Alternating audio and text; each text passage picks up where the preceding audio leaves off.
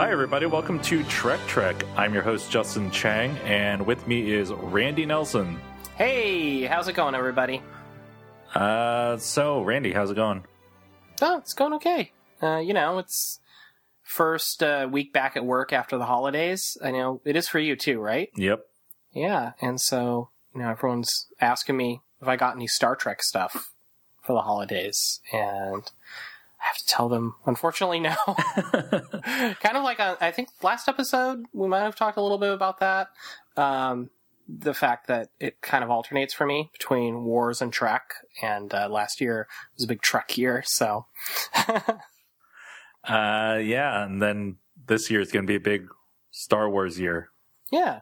So, but as we were saying before we recorded, we gotta get the wars out, focus on the Trek, That's let right. the Trek in. We got to focus on Star Trek Enterprise, Season 1, Episode 6, Terra Nova.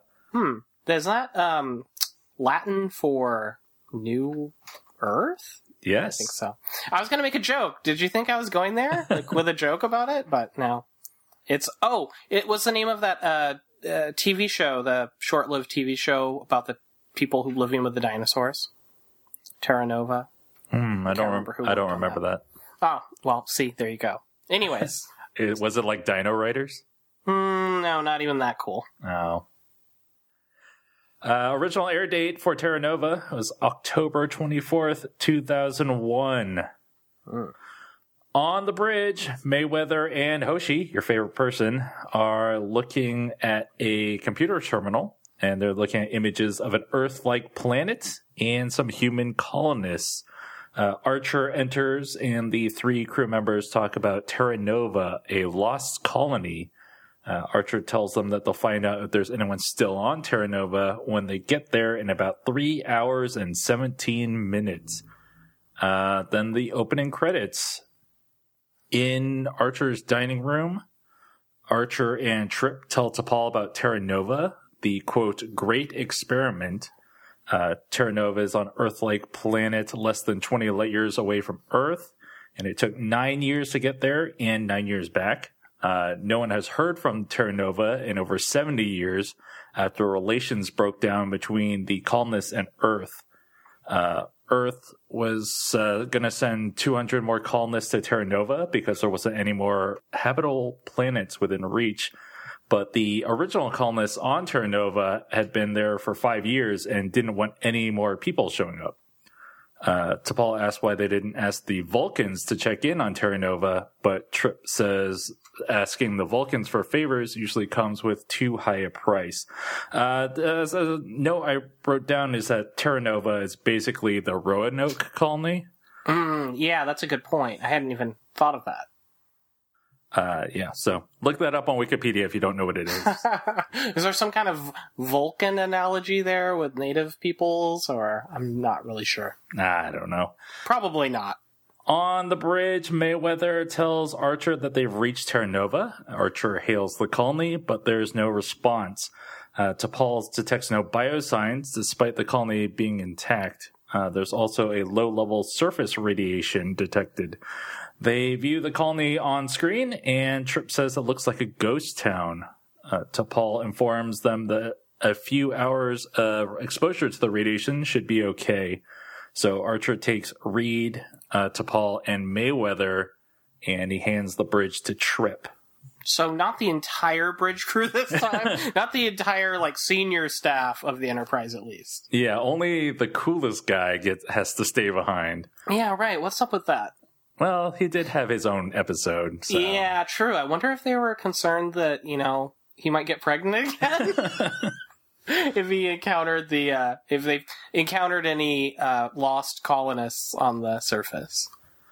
At Terra Nova, the away team sees that the town is empty, so much so that a literal tumbleweed floats by. There are signs where there was life. There's a bicycle, a welcome mat, but no people. There's no sign of weapons fire. Archer wants Mayweather to go to the communications tower and find out what the colony's last transmission was.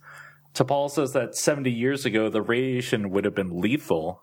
Archer notes that the radiation couldn't have killed them because there are no bodies, and they couldn't have left the planet because the colony is comprised of pieces of their ship. Elsewhere, Reed is exploring a wooded area. He sees someone running away from him, so he calls Archer and pursues the stranger. He eventually ends up at a cave. Archer and T'Pol show up, and Archer calls Mayweather and tells him to bring them some flashlights. That is the best technology they have, is flashlights. I expect them to call them... I remember making a mental note when he asked for flashlights, for them to call them something, like illuminators or something like that. I mean, because you probably remember the weird little flashlights from The Next Generation, where they kind of held them in the palm of their hand. Mm-hmm. It was not a typical flashlight. But no, they just have flashlights. No, it's just straight up flashlights. Yeah, or maybe I was expecting like a British sci-fi show and they call them torches. I don't know. In Voyager, didn't they have the wrist-mounted flashlights? Yeah, that was interesting. I always thought that was funny. It was like the evolution of the Next Generation ones. Like you were showing technology. I always thought that was kind of neat in Star Trek, by the way, as a little side note, how they showed the technology kind of evolving. And that even kind of translated to the communicator pens that they wore. Everything kind of evolved over time. Mm-hmm. Archer and Reed enter the cave, flashlights and phase pistols in their hands. Outside, Mayweather and T'Pol are standing guard. Inside, Reed and Archer find signs of life. There are racks of dried lizard skins and drawings on the cave walls. Archer then finds a modern knife among all this prehistoric stuff. Reed notices that they're being watched from above, and Archer tries to communicate with them, telling them that they mean no harm. One of the cave people pops out, a gun in his hand. It's like a machine gun, not a energy weapon. Mm-hmm. And Reed shoots him. When Reed and Archer look back up, the other cave dwellers have disappeared. Suddenly, another gun-toting cave person starts shooting at them. Archer and Reed flee, but they get lost. Archer calls T'Pol for directions as they run for their lives. Reed gets hit and falls, then he gets grabbed.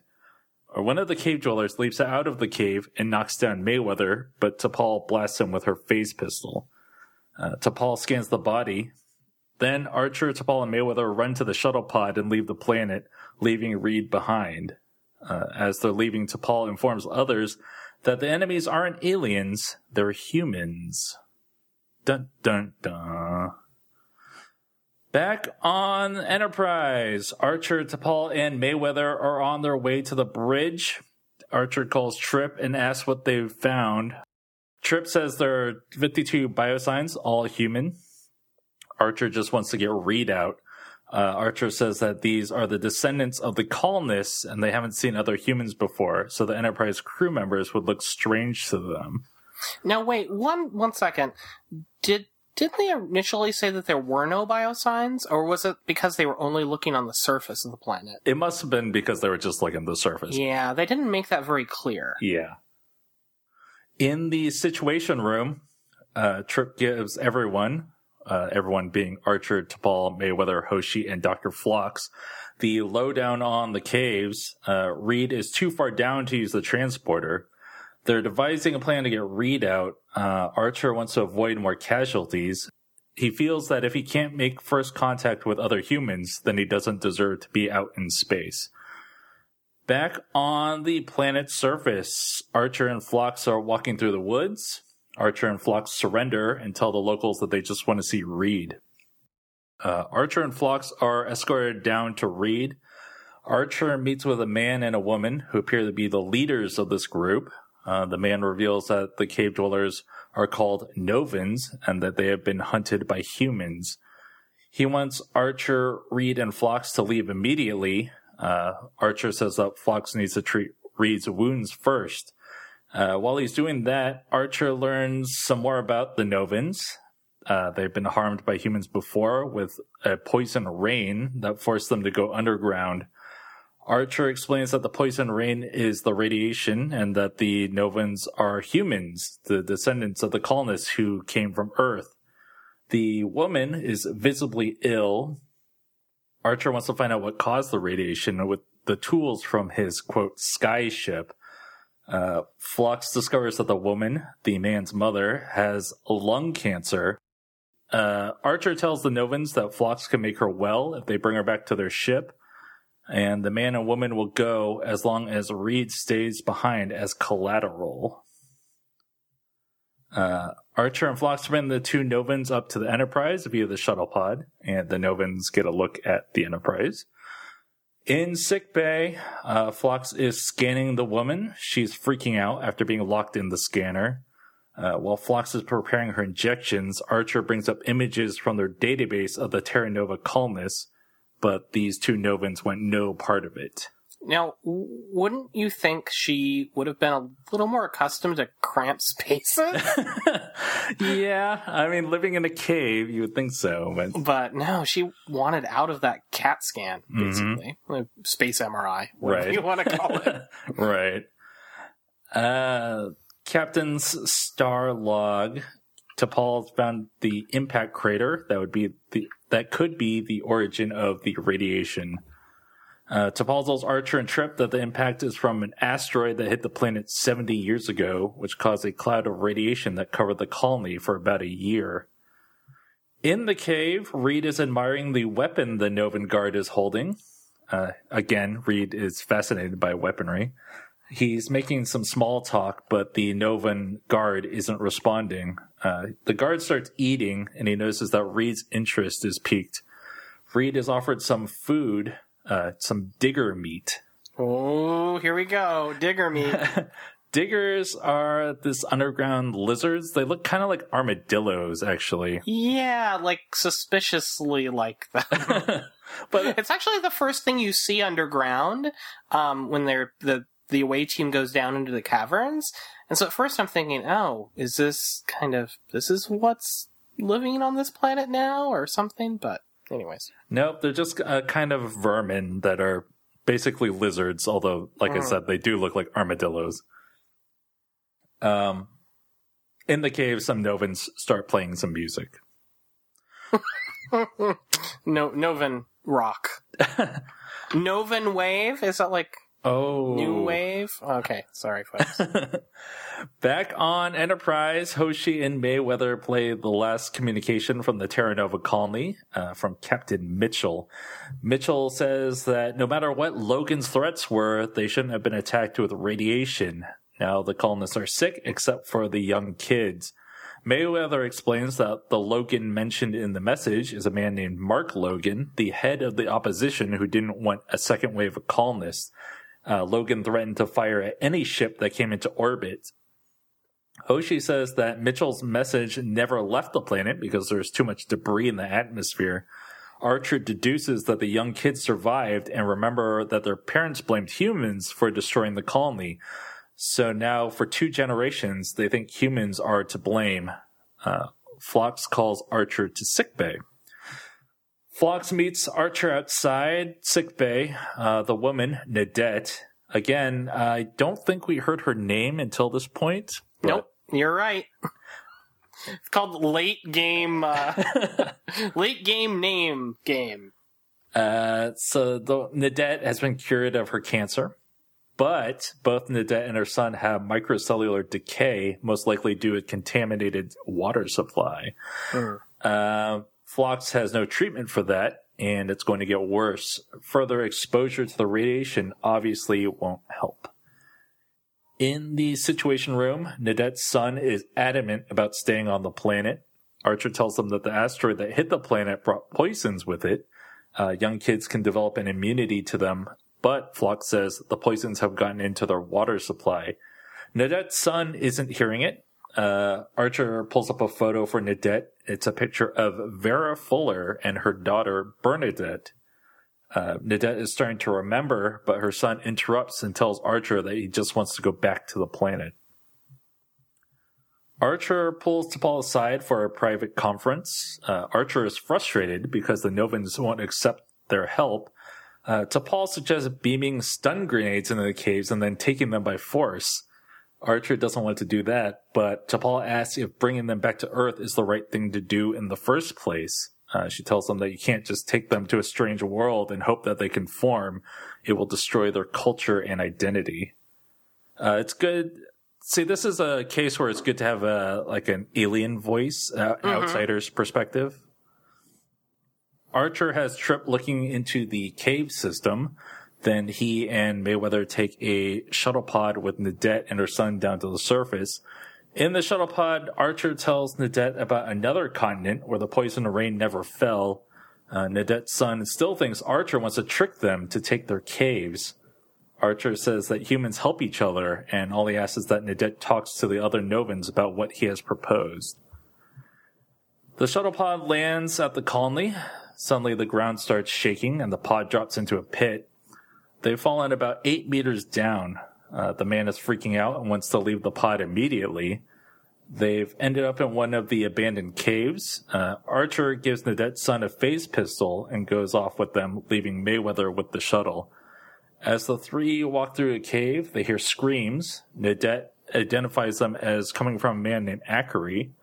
Akari is trapped in a well. A tree has fallen on his leg, breaking it.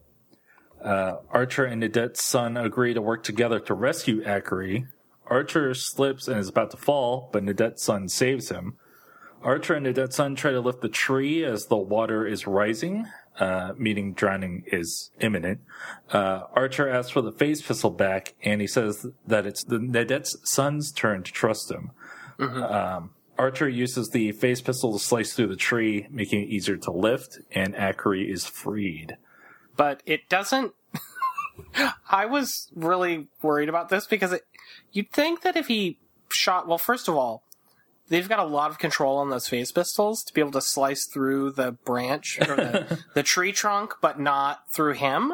The other thing is, it looks so heavy. It took 2 people to lift it. Why didn't it crush him when they... The only thing kind of not crushing him was the fact that it was over him. You'd think that if they sliced through it, it would immediately just collapse and crush him. Oh, yeah, they didn't think about that. As for the control thing, that is a good point, because before, Reed just says it has a stun and kill option. So it makes it seem like a very basic blaster. But in this episode, they show evidence that no, you can fine tune it. Yeah, it was way more like a TNG phaser, actually, when you think about it, because remember they would use those on TNG and Voyager and DS9. They could use those to cut through walls, and they had a sustained setting. Right. But like you said, the initial phase pistol seemed like it was just a one-shot kind of blaster. Archer and Nadette and her son bring Akari back to where Reed has been the whole time. Nadette tells her son to tell the others about the islands to the south. Nadette remembers her mother, and which means that the Novans are humans, and that they should listen to these other humans. In Archer's dining room, Archer, Trip, T'Pol, and Mayweather are eating. Mayweather asks T'Pol if she's heard of other humans who have disappeared, such as Amelia Earhart, but she has not. Mayweather is excited to have found out what happened to Terra Nova. Archer wants Mayweather to put together the report, which will be headline news on Earth. And that's the end of the episode. Breaking news! Starship Enterprise locates Terra Nova colonists. That's your old-timey Star Trek newsreel. It's interesting that they still have breaking news from space back on Earth. Yeah.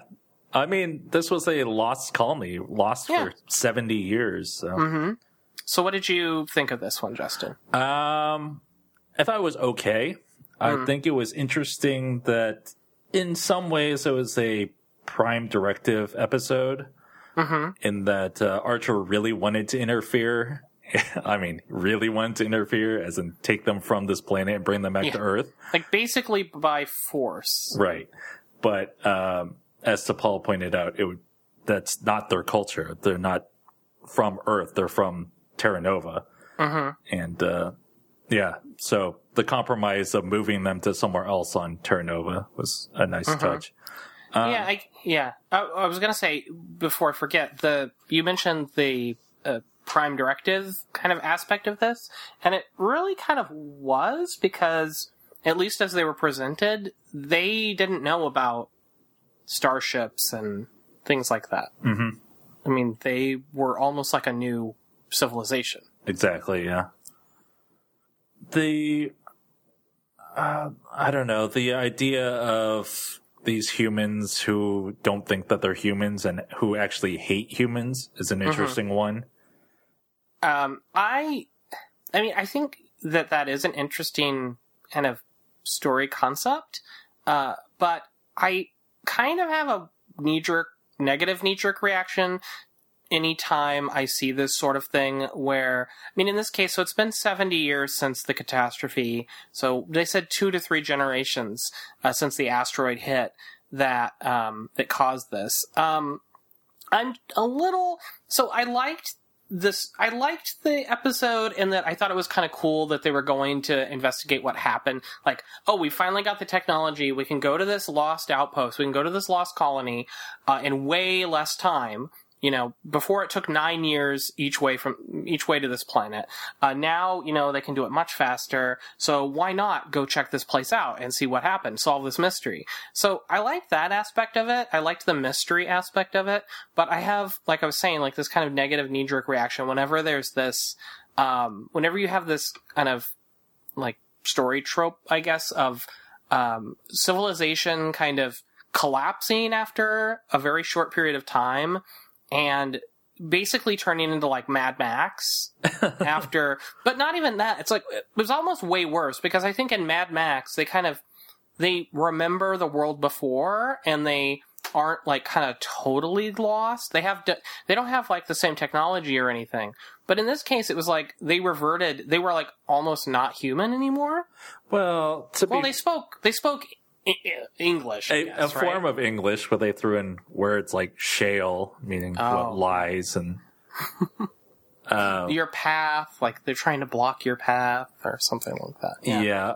To be fair to the storytellers, they did establish that the survivors were very young. Yeah, I was going to say that is one thing that kind of keeps it from being super bad in my book, is that idea that they were basically like kind of Lord of the Flies. Mm-hmm. Like, we're guessing that if the Bernadette, right? Yeah. What's her name? The mother, if she was one of the oldest people still alive there, when we saw her in the photo with her mom before the accident, or before the asteroid rather, it did look like she was only like 10 years old.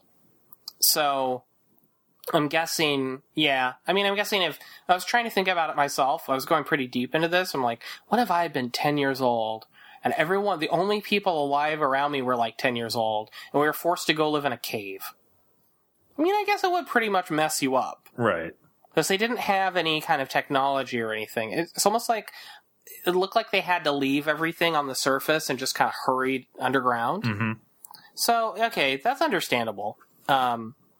I guess maybe sometimes it seems a little kind of accelerated, but maybe that's the way it really would be. I don't know. Yeah, I don't know. The idea of having this colony and then this colony didn't want any more colonists on the planet. Mm-hmm. I guess that's kind of interesting, although the planet is huge. So right. What's the big deal, right? Yeah. Like, couldn't they go and establish some sort of new colony, like a sister colony, or even land on a different continent and start, colonizing there? That would probably make the most sense. Yeah, why were the Terra Novans so territorial? Like, they were super concerned that these newcomers were going to come and, totally cramp their style and take up all their room and stuff when, that might not even have been the case. Also, you kind of think that the people they'd choose for this mission would be more along the lines of, I don't know, professional people that would understand that it's this is a professional situation.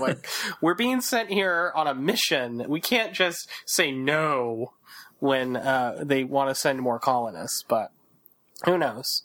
I do really like the, what you pointed out that I hadn't even thought about was this is basically an analogy to the Roanoke colony, which was, what as you said, people can look it up, but basically the first colony, in America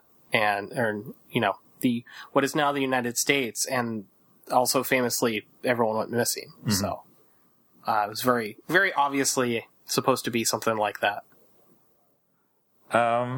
Yeah, they didn't really grow the characters too much. No, it was just Archer again being like, I'm going to do my things the Archer way. And, T'Pol kind of having to, talk him down from it. So. Yeah. It was interesting to note that the story is by Rick Berman and Brandon Braga. Again, right? They're heavily involved in this series. Yeah. From the beginning. They didn't write it, though. The teleplay was by someone else. And it was directed by LeVar Burton. Oh, that's right. Ha! I knew there was some reason I liked this more than the previous episodes. Yeah, we had mentioned that last episode that LeVar was going to be involved with this one. Mm-hmm. Let's see. So Hoshi basically wasn't in this episode. Right. Might as well not have been. It seemed like everyone else but her got some significant screen time. I almost think that, at least they didn't. What bothers me, I think, about this kind of story where, things have collapsed after, 50 years or whatever, what is that is when they go the route where they've lost, there's a show that I saw, another sci-fi show that I watched called, The 100, and it's, people come back to an Earth that's been abandoned for a while, and the people who were left behind on Earth, spoiler alert, they basically don't speak English anymore. They speak this kind of weird, kind of pidgin language. It was just always kind of like, wow, they've even lost the ability, they've lost all knowledge of even their prior language. But this, on Enterprise, it seems like it almost would have been a good situation, or a good scenario for Hoshi to have to, be able to communicate with these people. Mm-hmm. Like, specifically, like, oh, I guess it was easy for them with their advanced technology to determine, oh, these are humans. These are definitely not aliens. They're humans based on their DNA or whatever. But another component of that, I guess, could have been Hoshi saying, oh, I can understand what they're saying. But maybe that would have been too tortured, like too drawn out, like, that would almost have been like having to find a reason to have her there, maybe. Yeah, that would feel a little bit forced, I think. Mm-hmm. But they really haven't done much with her since she had her solo episode. Right. She kind of had her breakdown yeah. for space madness. It was interesting, I don't know if it's fun or not, that Malcolm, like, every time there's any scenario involving weaponry, he kind of loses it, kind of goes crazy for it, and he's like, oh, gun, I know that gun, that's the, and he's, like, talking with the Terra Novan. He's like, oh, is that this type of gun or this model of gun? He's a gun otaku. He's a gun nut. He's Enterprise. He's like, if he wasn't on the Enterprise, he'd be holed up somewhere, like prepping for Doomsday with his, space shotgun and his space rations. Yeah, probably. But that's his character, and it's still in line with his character, which is cool. I think it's cool that this show has a someone who's like the military / weapons officer. Even when you had someone who was like that on TNG with Worf, who was, that mix of security and weapons, he didn't really get into it. It wasn't like, oh, this, phase blaster has a, 69 megawatt range or something. It was just more like, I fire the photon torpedoes. Whereas I get the sense with Malcolm, he is like, that's his thing. Like, he's super into the weaponry. Mm-hmm. Kind of like, and Trip's super into the engineering aspect. And, Mayweather's super into being the young spacefaring ensign. And Hoshi's super into language. Yeah. And, Phlox is super into medicine. Yeah. And T'Pol's super into being Vulcan. So that begs the question, what is Archer super into? Archer seems to be super into being hokey. He's still a bit hokey, yeah. Yeah, this one, it wasn't quite as bad. I felt like, definitely the Trip Gets Pregger's episode was hokey to the extreme in a way, and even some of the previous episodes were kind of hokey. This was one that felt a little more like a traditional Star Trek episode, and I can't say it was because LeVar Burton directed it, because the previous episodes have been directed by people who've directed plenty of other Trek episodes. Yeah, I think it was just the subject matter felt more Star Trek. Mm-hmm. I mean, the last episode, Strange New World, or I guess it was not the last one, but Strange New World, I mean, that was really, like, straightforward. I think that one, though, the story, it was almost like the story for that one was very similar to the story for this one. Oh, investigating the world where there don't seem to be any people. Only, this time, instead of it being hallucinations, there were really people there. But they were just human colonists who moved underground. They never and get lived in caverns, like the rock people supposedly did. Oh my goodness, this is the same episode. It's the same episode, folks. Sorry it took half an hour to figure that out. Next week, we're going to talk about the Andorian Incident. Ooh. That sounds intriguing. Anytime you've got incident in there, I'm ready. Yeah. Why does that sound familiar? Andorians. Andorians were from classic. The original series. Yep. Yeah. Ooh, now that's exciting. Let's see what happens. Yeah. Thanks for listening, everybody, and we'll talk to you next week. Yep. See you then.